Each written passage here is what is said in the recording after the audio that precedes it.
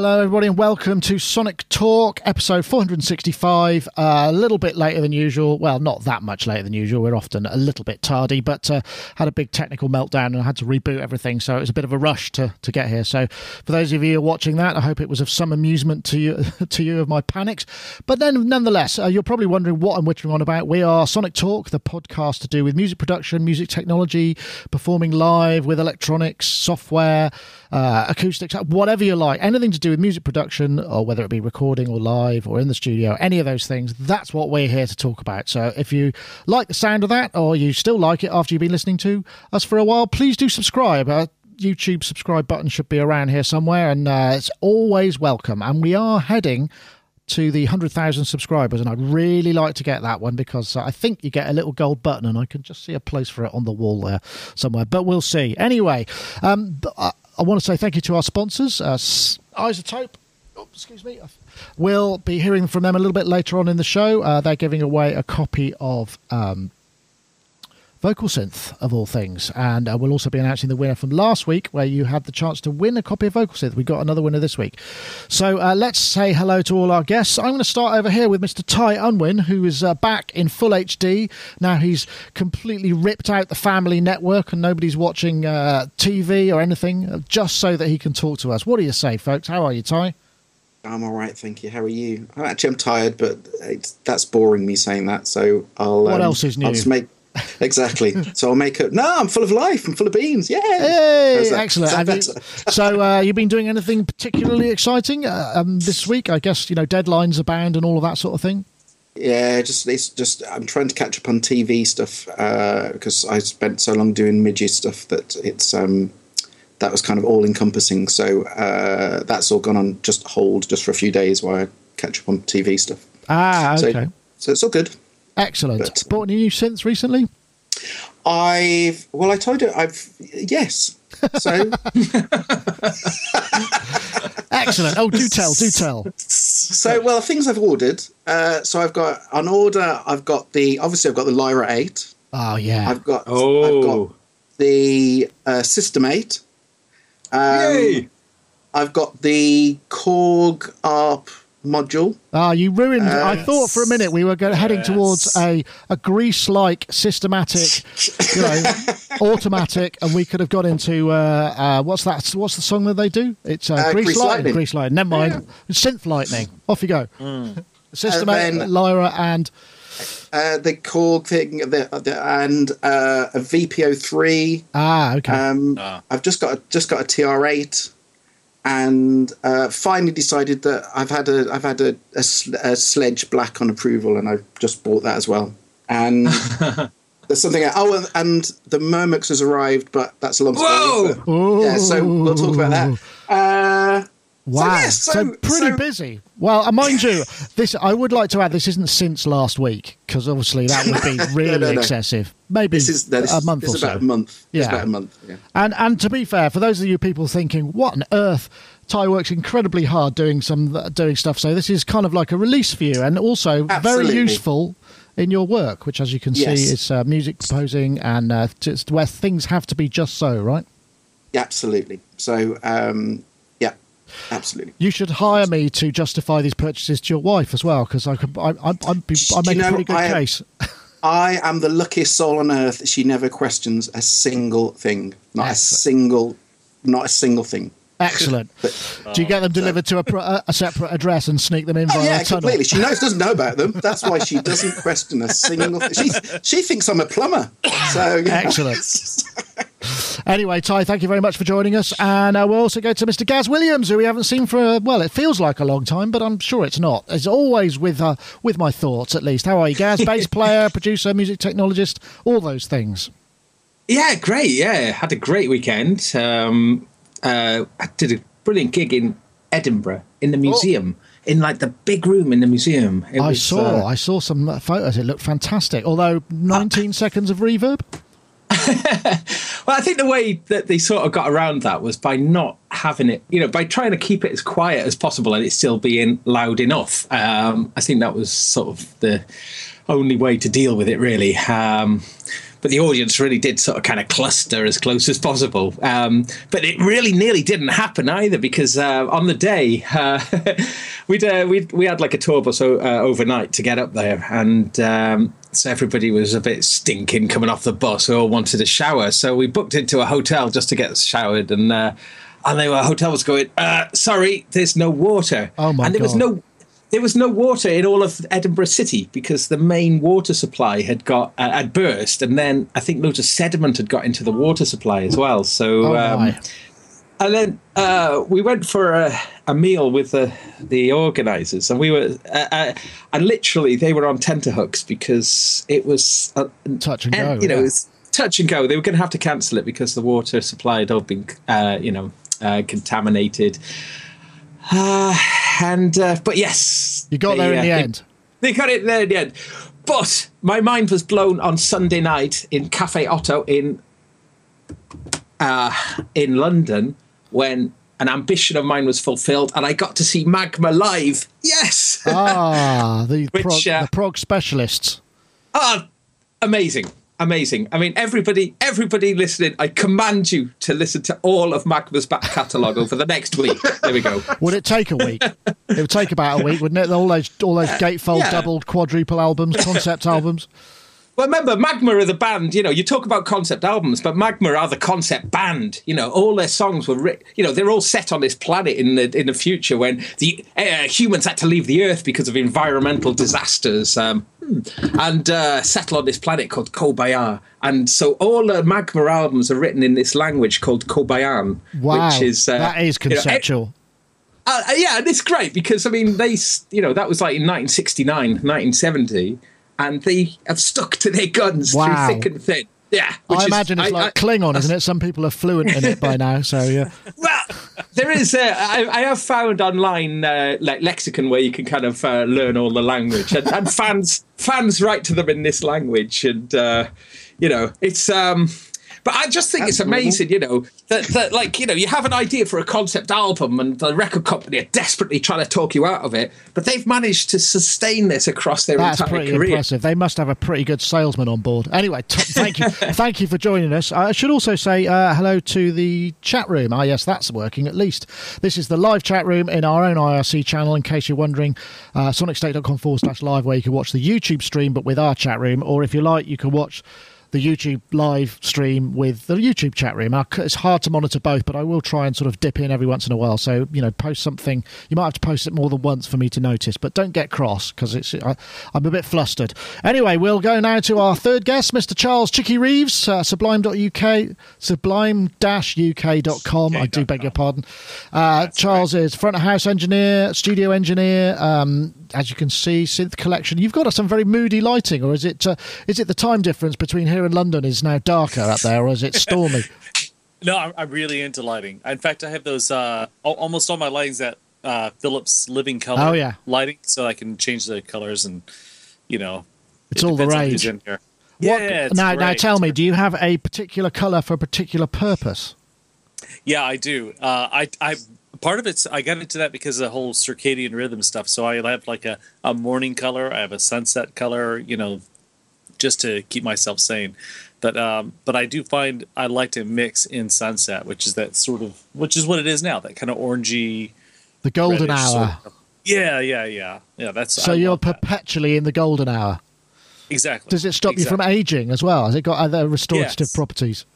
Well, it does that, and also I have a picture of myself hanging up in the attic that's aging. So, yes, excellent. Well, literary reference there. Yes, Mr. Dorian Gray. I did get it. Just about got through my woolly head there. But anyway, thank you very much, everybody, for joining us. We should probably crack on because there are things to see, people to see, things to do. Let's start with this one. This is a video by a chap called. I think it's YY Kwan, and it's a really good idea. 23 virtual pianos compared, some of them in the box, some of them in hardware. And literally there are, 23 of them.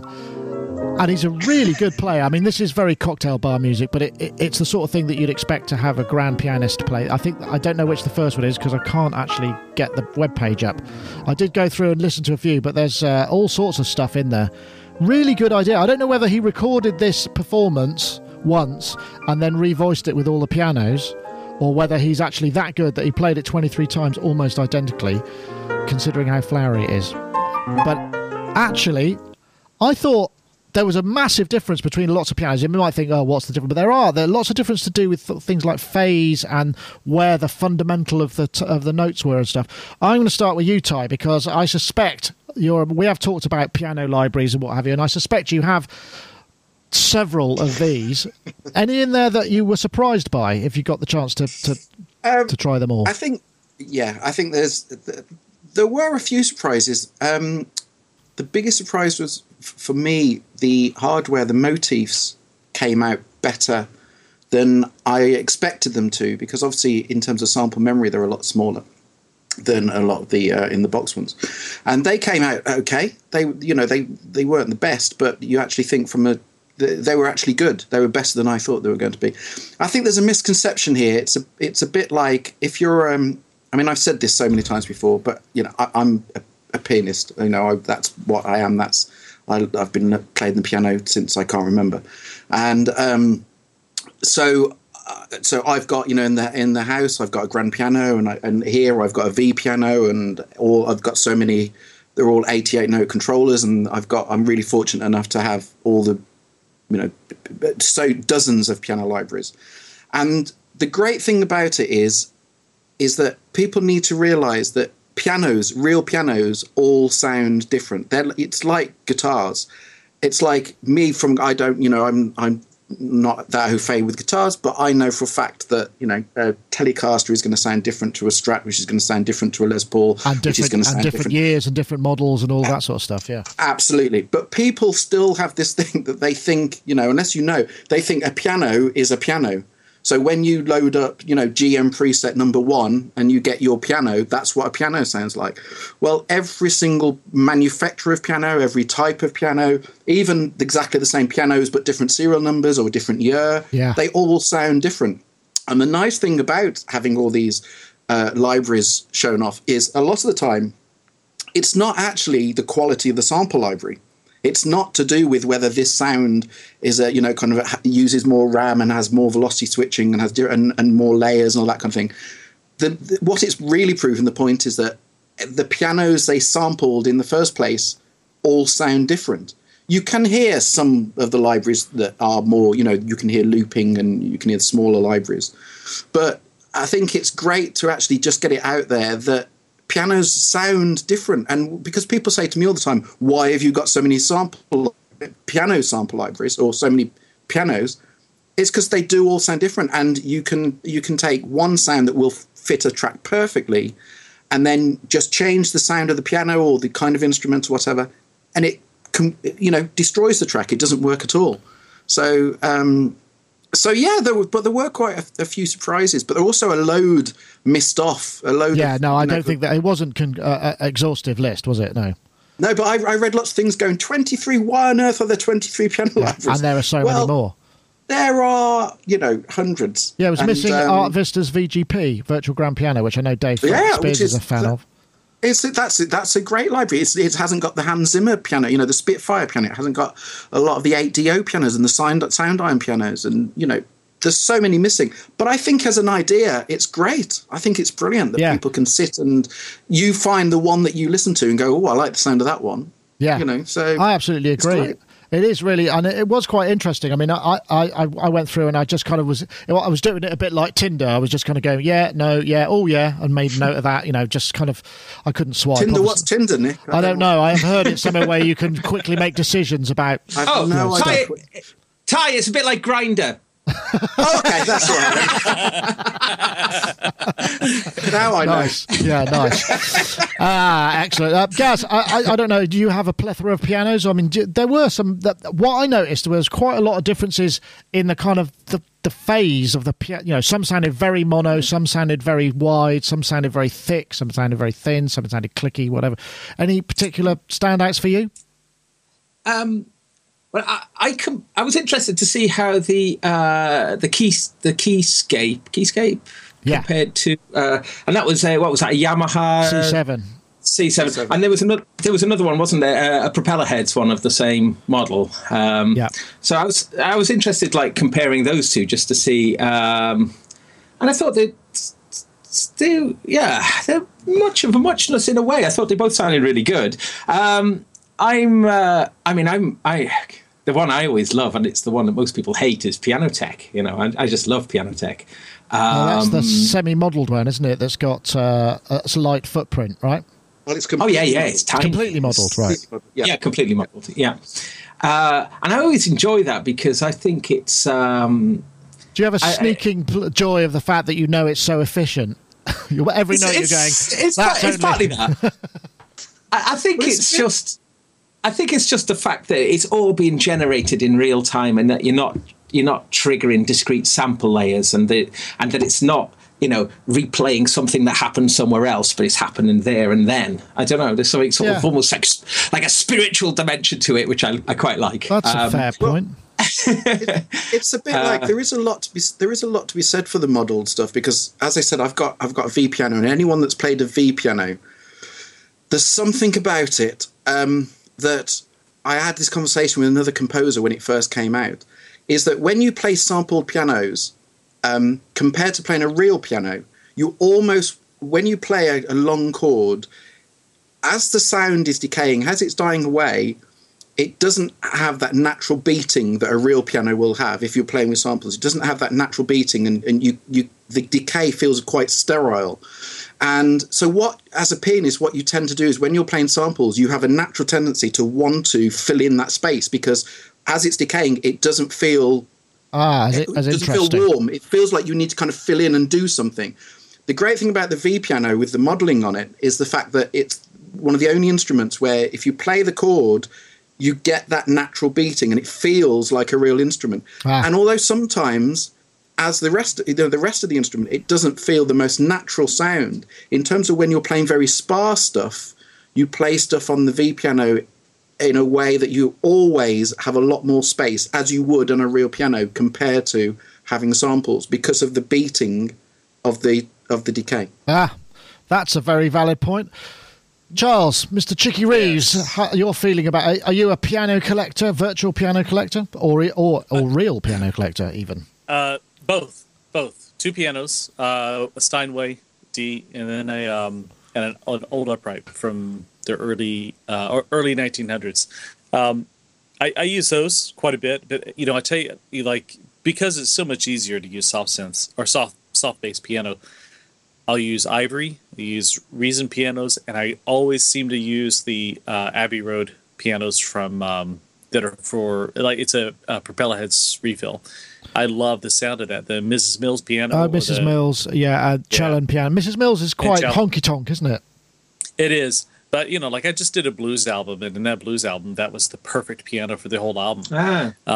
And we had thought about using my upright for it, but you know what? That just sounded so much better. And you can also choose the mics and so forth. It's recorded, multi-channel, and you can just sort of fade things in. But going back to what you were talking about, how so many pianos sound different. Yeah, each piano does sound different in this collection, and the some of that comes from, obviously some of it's modeled and so forth, but the ones that are sample based pianos, that there are so many variables there, like how close you mic it, what kind of mics you use, and I think I told you I just did this thing with Al Schmidt down in France, and I was really surprised the way he mics a piano is really far away. He'll have a Gefell mic on the top and then a U47 on the bottom, and they're 2 feet away from the strings, but it sounds beautiful. But it's a completely unique sound. It doesn't sound like anything. I guess the room and the piano itself will make a massive difference in those instances. Yeah, absolutely, absolutely. There was a couple of highlights in there. One thing I probably didn't go with. So I thought the Keyscape C7 did sound really good. Actually, I know I'd been a little bit kind of prestige, thought it might be a bit, but it just felt very very real. And the other one, what was the other one? The props, the propeller to Yamaha C7 really sounded to me like I was in the room with the piano. It had something about the ambience and the spacing, just felt like I was standing or even at the playing position of a piano, which I thought was pretty impressive. Sorry, Ty, you were coming in. No, I was only going to say, has anyone got Keyscapes? No, I'm afraid not. Okay, Keyscapes is actually something quite special, because I think when it got announced, I said that, initially I was quite disappointed with the concept of it, and until we heard the demos, and the demos looked great, whatever. So I got it, and I think it needs to be kind of accepted what a kind of step forward this is, really, just in terms of piano sampling, because it's the first time. The nearest I've come to it so far is with some of the Spitfire, with the Hans Zimmer, with the Spitfire library, which is, in certain circumstances, you can almost believe is real. You really could. But with Keyscape, whatever they've done, I don't know how they've done it, but I tried it with, when it came on the day it arrived, I was there with not just the real piano, the C7, but also lots of the electric pianos and the TAC pianos and all that kind of thing. And it's the first time when I compared it to all my other electric piano libraries, all the others you thought, great, what great libraries, what great sample libraries, they sound fantastic. But you knew they were sample libraries. Whatever they've done with Keyscape, and I don't know how they've done it with the programming and the velocity switching and the, in the you would be, you couldn't tell it wasn't real on so many occasions. You're sitting there playing it, and if you close your eyes, it is the nearest thing you're going to have to actually playing that instrument and be completely convinced that it's real. Wow, and I don't know how they've done it. Yeah. I don't know how they've done it, and I don't know how they've done it and got it down into 77 gig, which at the time, it seems a lot, but compared to yeah. I mean, the Hans Zimmer piano is 200 gig for one piano, so I know, but they've got into all these keyboards into 77 gig. I don't know how they've done it, and it is an exceptional product. If you just want keyboards, it is amazing. Okay, and that's fair enough, because I believe I made a slightly disparaging comment about it sounding a bit clinical to me, and Eric did actually contact me afterwards and say, "What on earth are you talking about, man?" That's what they sound like. No, but this is exactly what I'm saying. This is exactly what I'm saying, because that's how C7 sound. That's the thing. That's how a C7 sounds. Right. And it's, if you compare that to like a Bosendorff or a Steinway, they all sound completely different. So yeah. Anyway, there we go. Any other highlights? I think there was a couple of other that stuck out for me. Actually, the RD700, the hardware didn't sound too bad as well. I thought that was pretty good because that was one of the few hardware pianos in the collection that, like the Motif was one, but that was a dedicated kind of piano, and I thought that sounded pretty good. And NI the Giant, I really liked. It just had it sounded like a piano on steroids, which I guess is what it is. Which is that, isn't it? That massive piano that's kind of much bigger than it should be. It's like 9 foot. A 9 foot upright or something that goes under the floor. I love that much bigger than it should be. Anyway, a great resource, and one I thoroughly recommend, especially if you're thinking I need a piano. I mean, it's definitely not exhaustive, but it's got, what it does give you is kind of maybe what to listen for if you like certain things, and that's something that I thought was pretty cool. Dave Spears said he couldn't make it here this week, but he said he has another one vote for Keyscape. He said he'd lost his creative mojo a bit, and he fired up Keyscape, lost in the C7 piano for hours, including the emotional piano and also Art Vista's VGP. Anyway, that was it. I thought I'd mention it. I guess, let's see, what else have we got? Oh yeah, here we go. Let's try this one. This is something, and now for something completely different. Very different. Yes. Very different, as in, there it goes. This is called, I don't know how you pronounce it, Jussi emulator. It's a Jussi. Yeah. Third time lucky. It's a very short video, this, but it's a I guess it's a modelled instrument, and it models human voices. Velocity to tone, ADSR control, so you get the and the pitch in and out of notes. A lovely demo.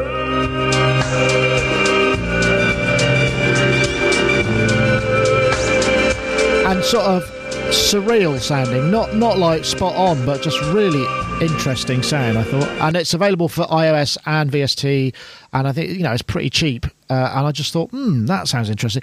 I'm going to go to you, Charles, because you knew how to pronounce it, so I'm guessing you might have something to say on the subject. At least I'm hoping so. Yeah. My instincts are correct. I love it. So I think it sounds amazing. I think it's one of those things. I don't know if I would use it as a solo instrument, but definitely like sort of building up pads of people, So I guess what Exhale is trying to do, or what Exhale is successfully doing. Like whenever I track stuff like that, I'll track one track and then I go back and just do the same thing again, but with slight variation and so forth, until it just sounds like I have a huge group of people. And I think it's perfect for that sort of thing. I love this type of stuff. I love any kind of vocal processor. That's why, I mentioned before I love Vocal Synth, because you can do so many cool things. Are you using it on iOS or VST? VST. And VST. How's the footprint? Because you say you go back and track and track and track. I mean, are you running multiple instances? What was that? I'm not sure. You just zoomed in suddenly. This is where you say something really important directly to the camera, right? Yes. So, and now a message from our sponsor. No, what I'll do is I'll actually track it in audio wise. Okay. In fact, I do that with soft synths. I do that with everything. I commit to a sound really early on, track it in, I don't go back and fiddle with it later unless it just absolutely isn't working. So, but yeah, I'll track it in audio wise. So. Yeah, but I agree. It's got some really nice. I haven't had a chance to download it. I think it's like $12.99 for the VST and $4.99 for the iOS. I mean, it's pretty cheap. I mean, in terms of value for money. Gaz, you look like a man who's just grabbed a copy of it and are holding it on your iPad. You're looking guilty. Yeah, I've been meaning to get it because Clevgrand, they're Swedish developers. That's right. Yeah, I would show the webpage at this point, but I'm afraid I can't. I've got the Korv compressor, which Korv is Swedish for hot dog, and it's the one which it's got a very, very simple graphical interface, and it's a funny little compressor. It's got a sound about it. I really quite like it. So I was quite interested in this because they come at things from a slightly odd angle. Just looking at the app, though, there's not a lot to it in terms of you've got a character, which is like you're probably not going to be able to see this. Is that all just a whiteness? It is kind of. If you held it closer, your auto thing. Yeah, that's it. So it's just like a piece of paper. Yeah, and there's like a few XY pad controls. So there's a character. There's like a legato. Like a formant. And then a throat control as well, and sort of a. Oh yeah, so throat makes it more kind of growly, more Tina Turner.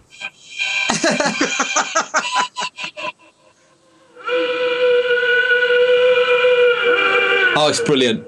It's brilliant. I imagine that into a massive reverb. About that long would probably sound really even better with all those harmonics. It's great.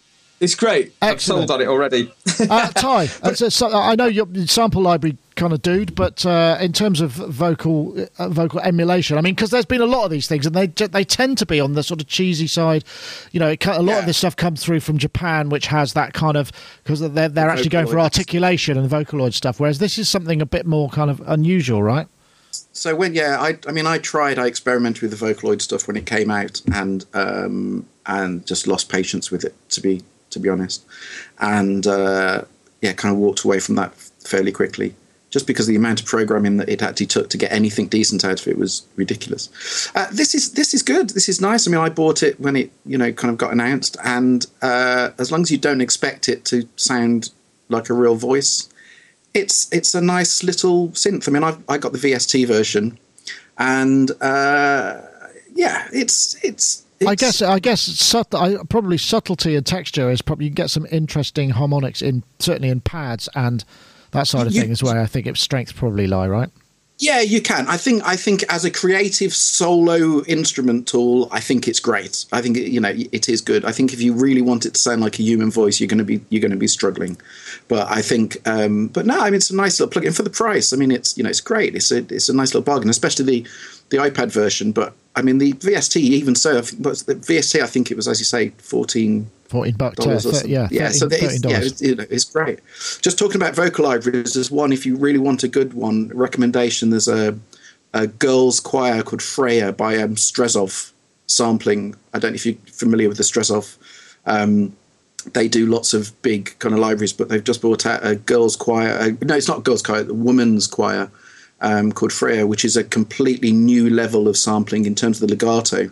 And it's polyphonic legato, and it sounds amazing. I might have literally amazing. Let's see, I might actually have some audio in this. Freya, let's see if it will play. From Strezov sampling.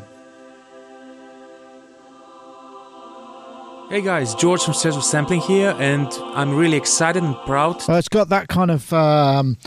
it's very ethereal. That kind of Eastern European cluster sort of sound that they do so well. I guess it's used a lot for that sort of stuff. Absolutely, but it's just the realism of it is like a step up in terms of sampling. It's mainly because of the legato. It's beautiful. Awesome. Little tip. Right. Sorry, how's Tricky. Strezov spelled, by the way? You what? Strezov spelled?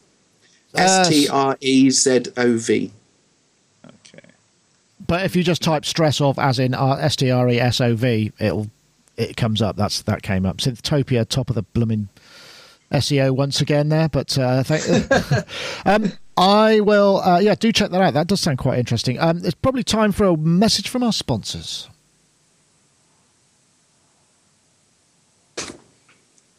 Usually is. Oh, I pressed the wrong button. That's my fault, isn't it? How often does that happen? iZotope Vocal Synth, of course. Regular sponsors of the show. We're looking at Vocal Synth here, which has got a number of modules for processing vocal sounds. I'm guessing you could run all sorts of things through it. It's not limited to vocal. Harmonization, unison, octaves, tracking. There's also a vocoder. Classic kind of vocoder sound.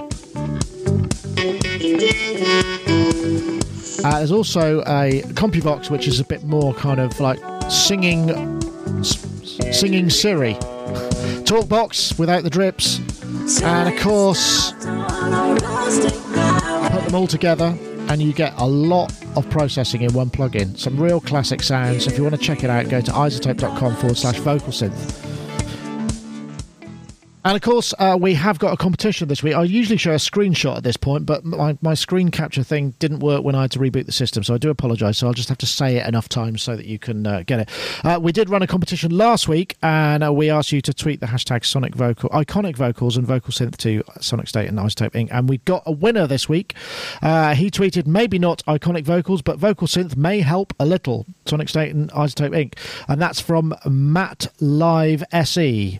That's Matt Live SE. The Twitter handle, I guess, he's called Matt Live, but Matt Live SE. It looks like Matt Livesy, but if it's you, you'll know that it's you that's won. So do get in touch. We'll hook you up with iZotope, and they'll give you your copy of Vocal Synth. So congratulations. And we also got a competition again this week to win another copy. This week we're looking for tweet the hashtags Vocal Effects, as in vocal with FX on the end of it, just the letter F and X, and the hashtag Vocal Synth as one word to @SonicState and @iZotope Inc. That's the hashtag Vocal Effects plus the hashtag Vocal Synth to @SonicState and @iZotope Inc. Once again, we thank you very much for the sponsorship of the show. Right, we did Juicy. We did. Oh yeah, this is kind of interesting. This is something that Charles, you mentioned. For years, people have built microphones. Legends have been developed. This is the Lewitt. Variations of them have been introduced. But true innovation should always lead to new LCT 640TS. So let's focus on the future. Which is a dual diaphragm. LCT 640 twin system, the true next generation studio microphone. Twin output, but you can change the pattern after the effect. I won't play the whole thing. I'll tell you what, I've been watching a couple of fishing programs on the UK kind of specialist channels recently, and that really sounds like the voiceover you get from a kind of fishing program. So I'm not quite they got the tone right there with that, but it's quite unique. But a very interesting concept, because it allows you to essentially kind of, if you, I think, am I right in this, Chicky? You record both outputs, and then using their polarizer plugin, you can then modify the polarity and effectively change the response of the mic in real time by running their plugin through, running the mic channel through the plugin, which I'm guessing is a stereo channel. And that seems like a pretty interesting, and that's quite unique. I've not seen that before, but you can run it as a single output mic as well, right? Yeah, you can. The demos I heard of it sound pretty amazing. Like the one where they stick it down inside of the pinball machine and record it in stereo. I guess I'm curious. I didn't see how you would connect it. So yes, it has an XLR and then it has a mini XLR. So that goes to an XLR. Yeah, you just stereo out. I think it's stereo. But I mean, you would have to make sure that you set it to 2 matched preamps. Yeah, I would assume, because otherwise, I mean, like exactly matched. Otherwise, the software means nothing. But that's a good question. But yeah, but it sounds like a great idea. I love the idea of that, and they're not that expensive. They're what I think $8 something. Because I couldn't find a price for it. I mean, I saw some of their other mics were 700, 879 quid. I think I saw. Yeah, right, for essentially 2 mics in one, which I guess. You can't. And a decent collection of accessories as well. So it comes with like the pop shield, like a magnetic click on. And I have to say, this is a very, very nice looking mic. I do a lot of recordings with mics, and I'm forever, it's that committing to a polar pattern thing. It's sort of, I'm always, wishing sometimes afterwards that I tried it, in Omni and getting a bit more room into the sound. And so I think it's a fascinating idea that is something that you can do after the fact. And they demonstrate it in a very cool way on the video. Don't know if I want to spoil the surprise. Actually, with the bus, that's good. So they use a little toy bus that drives around a record in the middle. I'll tell you one thing, that it looks like also you can slide, but you don't just go this pattern, you can move between them. So I guess if you're an Omni, you could sort of bring it slightly in and get a bit more room. Like a C12, I guess, basically. Because, you can dial in the pattern and the variations between the cardioid and Omni and figure of 8. So you can sort of dial in somewhere halfway between.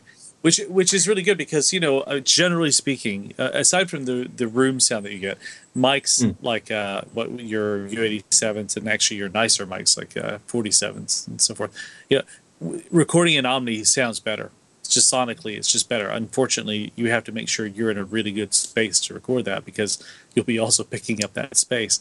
So you can sort of. I like the idea of like so you record something and then you can go through and you can experiment and see, okay, well, maybe a wide cardioid works really well for this particular vocalist, but you don't have to decide and have them sing something 20 times to try to figure it out. Because that's the thing I run into. Like, most of my sessions. You don't want to lose the moment as well, do you, really? Yeah. Yeah. And when I have a client sitting behind me, paying me, they don't want me to experiment. They want me to record, to get it right the first time. And so something like this, I can sort of, when they're not around, I can be experimenting with, I wonder which position would work best for them. That's a good point. Yeah, and granted, if you place the mic in a bad place, it's gonna not be great either way.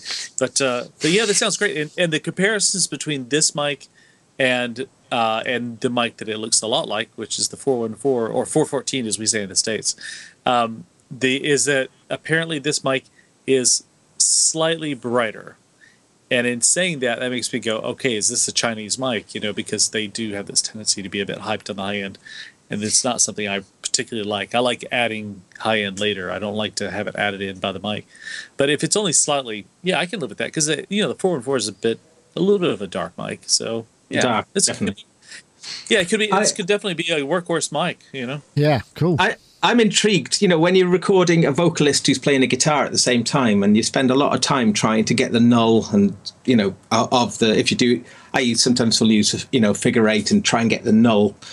the acoustic guitar part to kind of come into the null, and I'd just be really interested to see just what it does to the spill. Just going through that degrees of changing, just to see if you could reduce or enhance the spill. I think that's a really interesting aspect of it as well, because that is something that I'm forever struggling with, trying to get that thing, the two mic situation on. So I think that would be a really cool use for it as well. If its back rejection is fantastic, then on each capsule, if the back rejection is great, that would be amazing. This truly would be a game changer mic. There's a word you don't hear very often. I don't want to speak in hyperbole, but I know from all the recording work I do and all the live work I do, something like that would be amazing. It would really be amazing.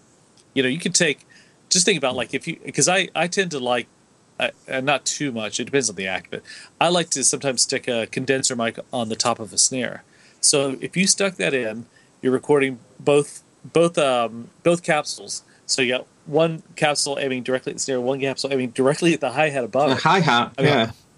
Yeah, so you got one mic getting both. How fantastic is that? It's like less cable. Great. That's pretty good. I don't know what its maximum SPL is and stuff like that, but that's probably worth it.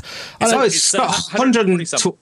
Yeah, right, plenty. Really Ty, does this appeal to you? I'm guessing most of the time you're recording maybe single instruments, single voices in your facility if you're doing recording there, right?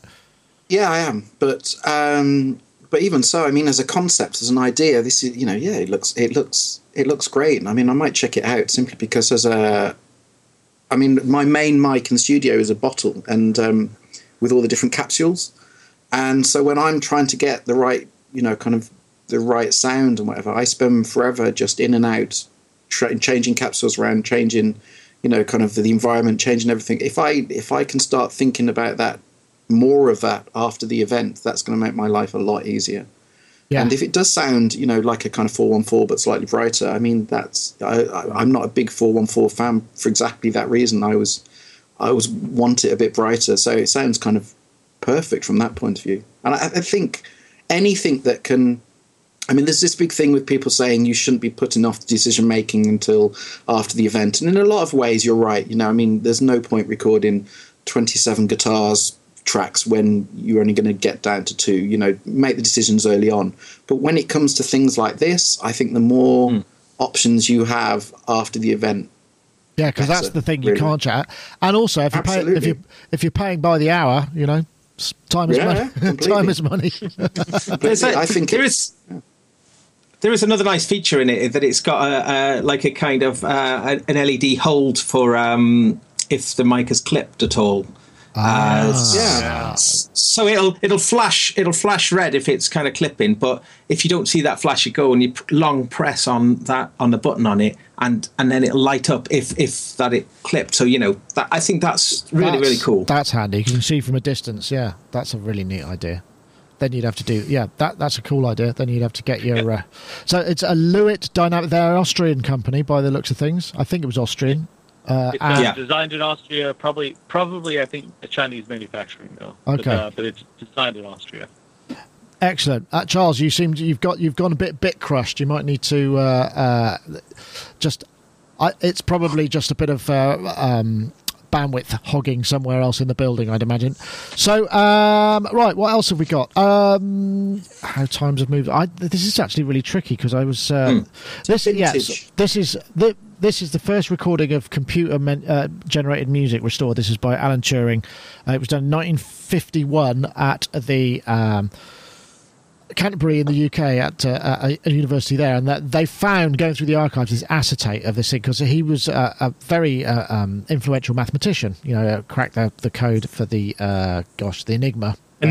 Enigma code, but also went on, and there's been lots of films made about him because he was also, a big historic figure, also one of the first kind of very well-known gay men, I guess. Am I right in that, with the film where he got really badly, he got his knighthood kind of, he got all these honours given to him and then taken away. It was awful. He was treated appallingly.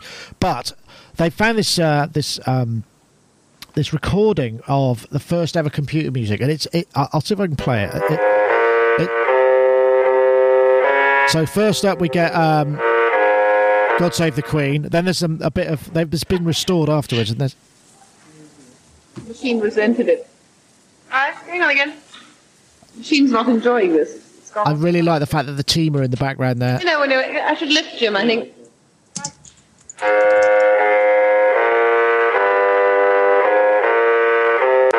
Oh, there's more of it. I guess that was an important... And various other... I mean, very sort of simplistic tunes, but part of it's...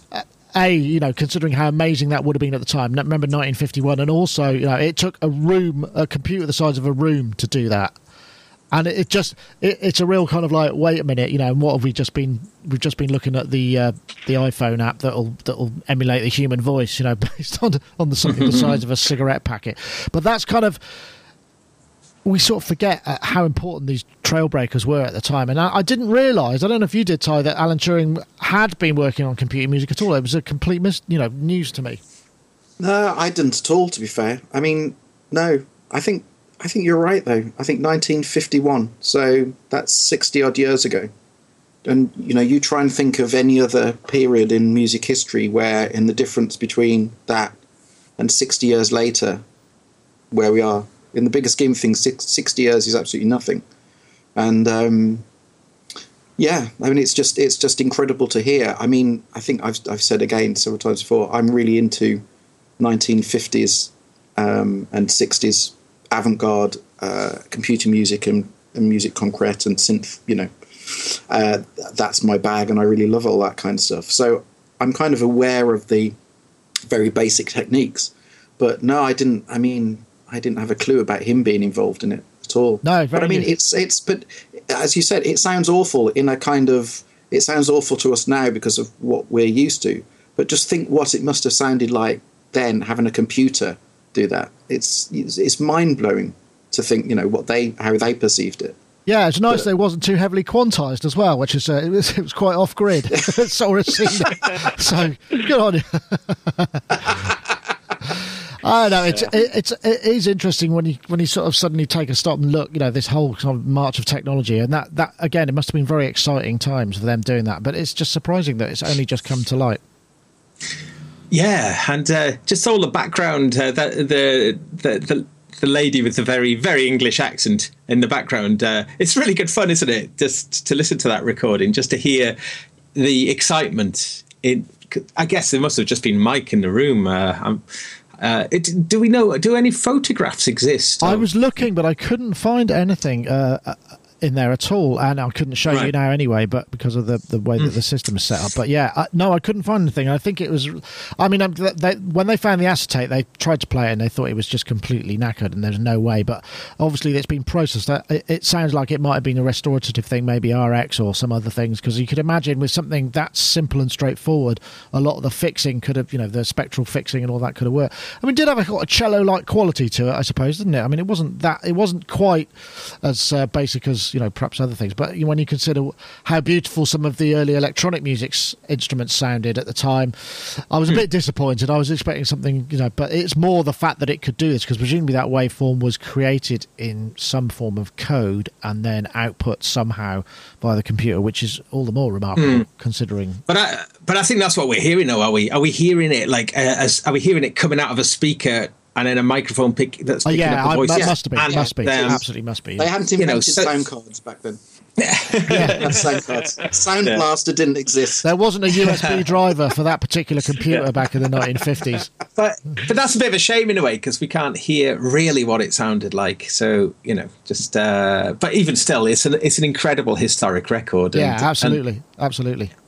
And Charles, those sort of things are, sometimes, when you hear them, they really are. I mean, it's a shame that the audio couldn't be restored to, or wasn't probably recorded at that high resolution anyway, but it would have been nice to hear that. Yeah, that would have been nice.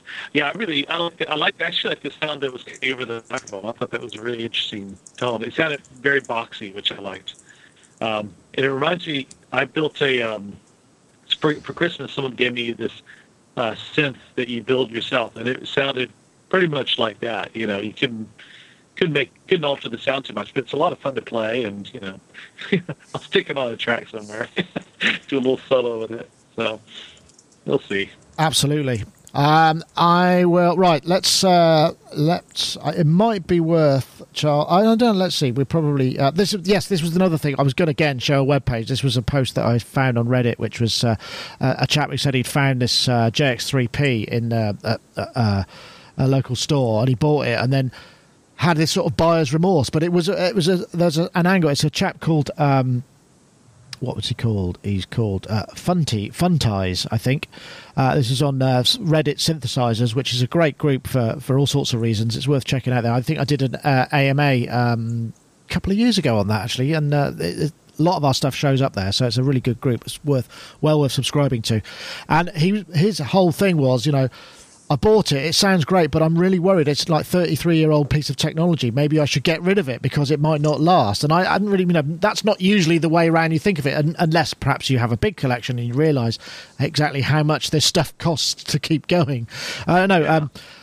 I'll start with you, Ty. I mean, a lot of your stuff is more modern, isn't it? I mean, your 55 is not an original 55, it's a rebuild. So I don't know whether you have the same kind of issues or whether you avoid vintage stuff for those very reasons, the fact that it is difficult to maintain. Well, I've been there. That's the thing. I've been there where I had what was kind of more vintage stuff, and I got fed up with the fact of it spending more time being repaired or being away, and nothing major in terms of I had nothing. When I had the bigger stuff, it wasn't vintage, and then I kind of got rid of all that, went complete digital, bought bits of vintage. It just became a pain in the arse. And so that's why I kind of go more for the more top end of the more modern stuff. And because a lot of people say, well, why are you spending like for example the modal stuff? Why are you spending that kind of money on a modern polysynth? Why not buy a whatever?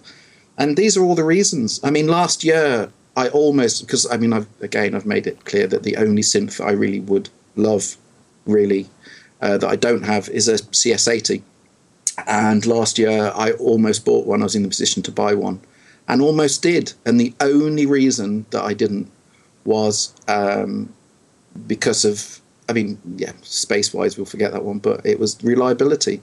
And as Dave well knows, because I went down to see Dave's CS, and when it goes wrong, moving those things, it's not fun, and they have to keep going back, and the moment you move them, it will go out of tune, or a voice card will slip out, or something will, they need to be looked after. It's like a vintage car. They need to be looked after.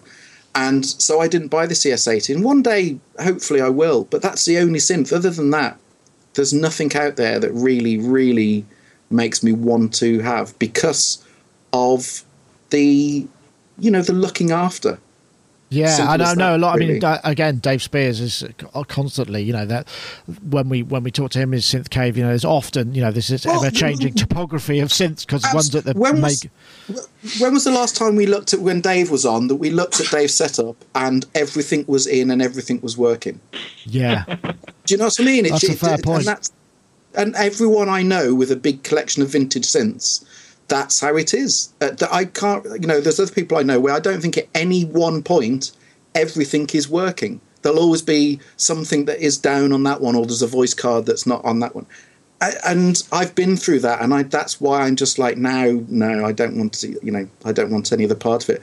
Every now and again, I'll kind of jump, but even then, I mean, I bought the Andromeda knowing that, they're not the most reliable, and that's not really vintage, but it's still however many years old. So it's still on that point of every time I switch it on, I'm not sure whether all the voices will, But it's like the only thing that I've really got that's like that now is my Hartmann, the Neuron. Right. Where, kind of the world knows that every time you switch a Neuron on, you have to cross your fingers and your legs, and just hope that it will boot up this time. Because they just, drop like flies and you can't get them repaired. And but I can't imagine that people actually toured these things. Can you imagine going on tour with a CS8? I mean, I know.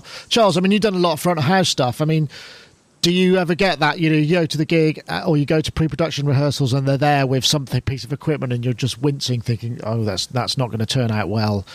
Maybe I can talk them into not taking that on the road, Well, by touring with OMD, those guys, they tour with Phantoms because they've got everything sampled into the Phantom. It's just easier. The problem is Phantom takes a while to boot up. But we had we did a tour with John Fox a few years back, and so it was him with Hannah Peel, who's an amazing keyboard player and performer.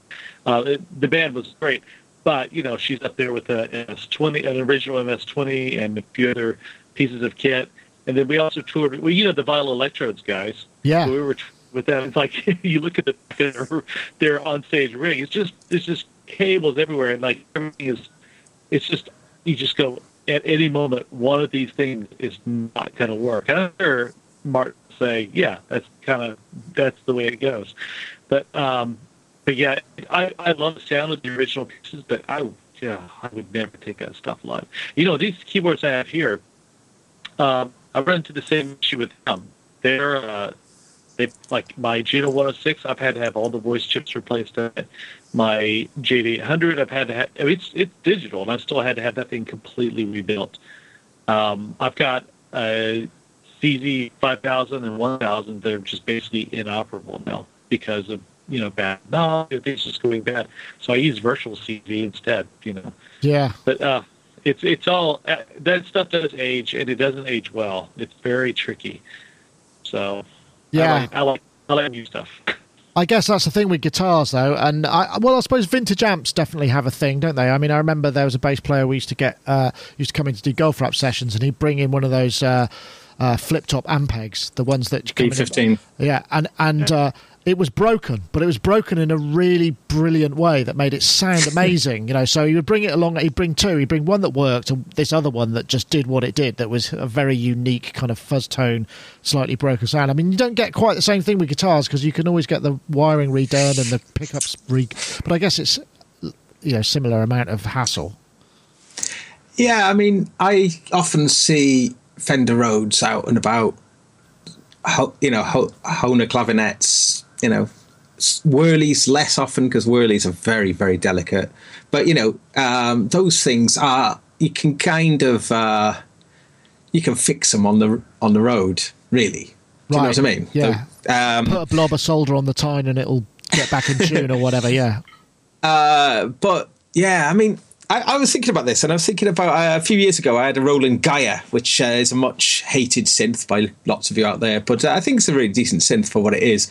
And that thing, we toured a lot with it, and I remember one time playing on a boat, and it lurched, and the synth went flying off the stand and off the stage and landed controls down on the dance floor. And you know what? Nothing was broken off it. Nothing. It was all, and it all worked perfectly.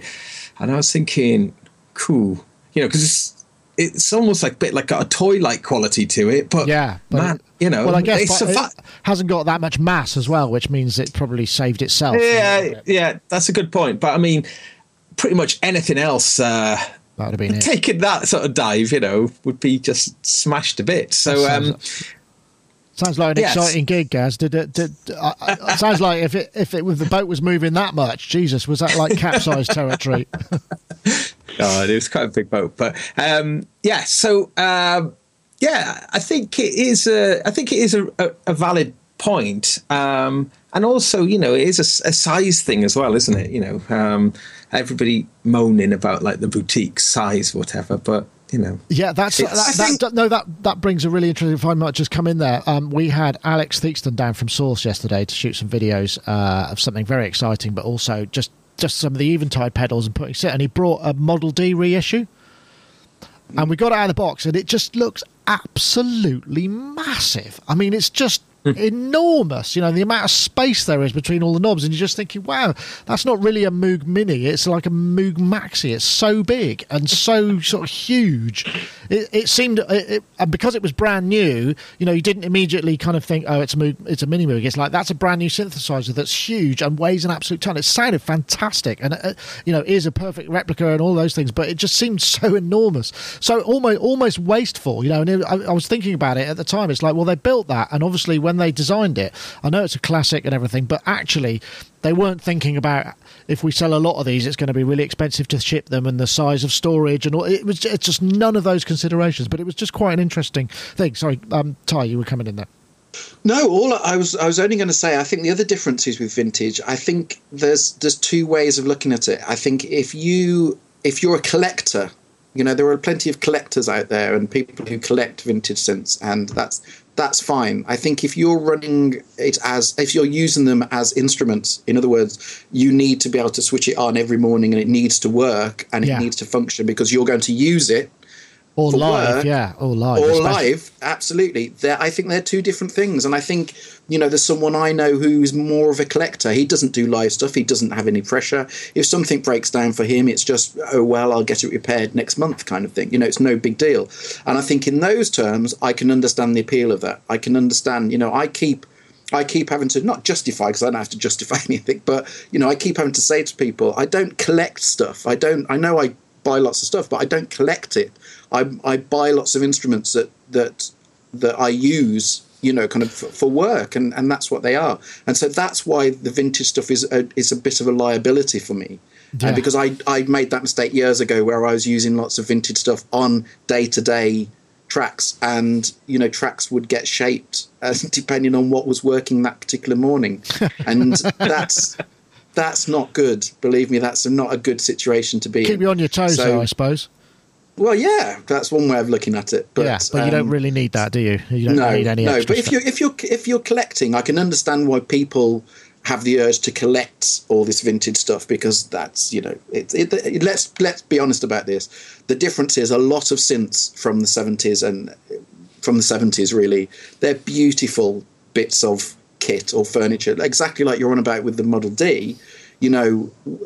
Size apart, you look at it and it's a beautiful piece of, I don't want to say furniture because that's an awful thing to say. Yeah, it's a beautiful bit of kit, and there's not that much that's coming out now that you can honestly say is a beautiful bit of kit. There's the System 55 doesn't count because that's just a reissue. The Schmidt is the exception, but there's not many bits of gear that are really genuinely just to behold is a beautiful thing. Design classics. Absolutely. We probably should wrap up quite soon, but you were going to tell us about the Dreadbox Murmux, because we're all excited to hear, because we all think it must sound fantastic. So do tell. Okay. Yeah. Well, I will. But there has to be a bit of because I said I wasn't going to. But okay, well, if you're not comfortable, it arrived. Okay, it's arrived. There was a slight problem with it, and so after one day, it had to go back. The first thing I have to say is the Dreadbox after service is exemplary. It is absolutely fantastic. We know they're a small company.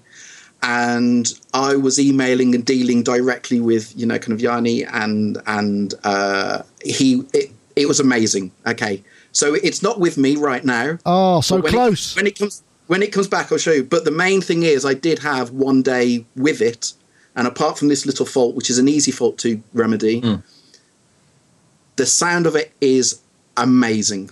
I mean, absolutely incredible. I had it up against the System 55, and it's different to the 55, but there's a lot of that character of having a lot of balls and a lot of rawness and a lot of there's the unpredictability of it. It's a bit like, imagine the Erebus. We wanted it to be the Erebus on steroids, basically. That's what we wanted, and it is that Anthem. It's not just a glorified Erebus. It's isn't that though a beautiful object? But the Erebus.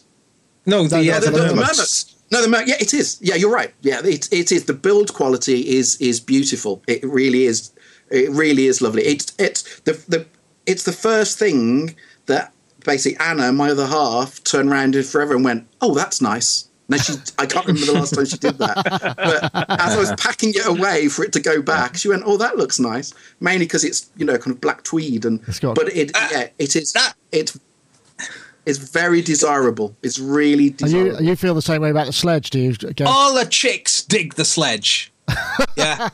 If you want to get some action, get yourself a yellow sledge. I tell you, they'll be all over you. Look, I've got my black one behind me. Oh yeah. And you know the skip out once you go past. The black one is. Yeah. Wow. What about my console? My console's like, it's got wood. It's really lovely. It's nice. There are way too many euphemisms going on here. I think I might have to step in as chair of this this organisation, or lack of organisation, and perhaps bring things to a close. Thank you very much. I can't wait to hear it, and I hope you get it back very soon, because yes, excellent. They're going to turn it around incredibly quickly, and it's not their fault. It was just one of those things, but it's a beautiful bit of kit. The moment it's back and I come on, I'll show you it. But it's something quite special. Excellent. Can't wait. Okay, well, that's it for this week. I just want to say before we go, I should just mention the iZotope competition again. If you want to win a copy of iZotope's Vocal Synth, what you have to do is tweet the following. You tweet the hashtag Vocal Effects, that's F and X at the end of Vocal Effects, and the hashtag Vocal Synth as one word as well, to @SonicState and @iZotope Inc. That's Vocal Effects and the hashtag Vocal Synth to Sonic State and @iZotope Inc.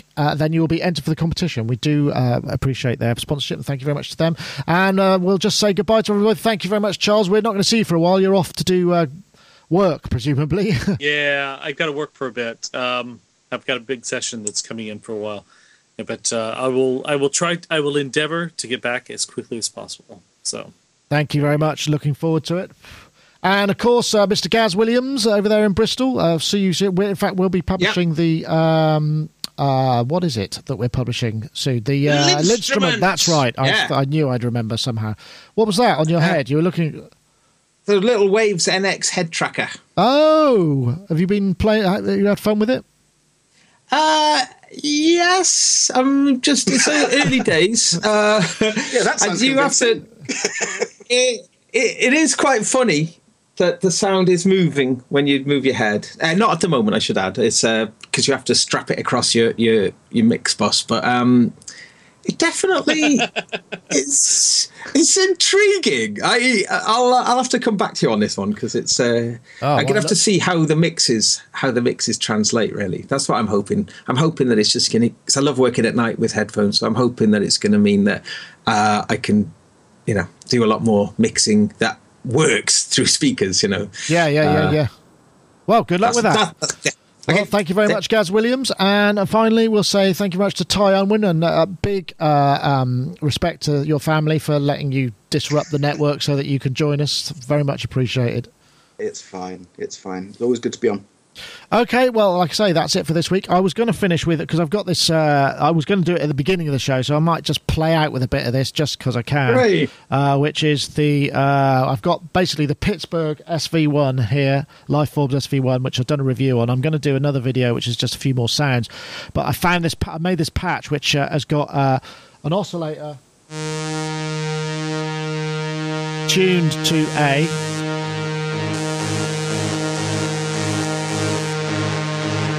I'll try and tune it, obviously, in a lot of reverb.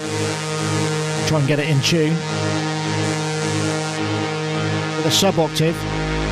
And the A is fixed.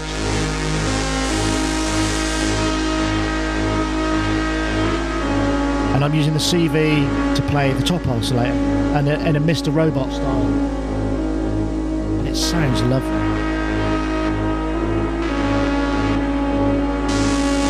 Although it's actually A flat. Okay, Mr. Perfect Pitch. What, against you? Right. Yeah, it doesn't have a tune. It's A flat. I've got a bit of pulse width modulation on one of the waves.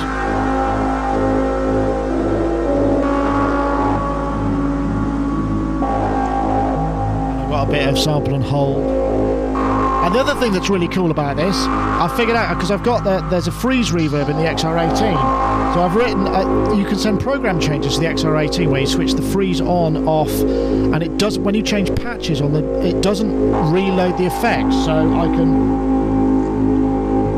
So I've now got that frozen reverb. So if I turn the synth down, that's just that into the reverb frozen. And another patch that changed the send, so I'm not adding to the frozen reverb. Cool.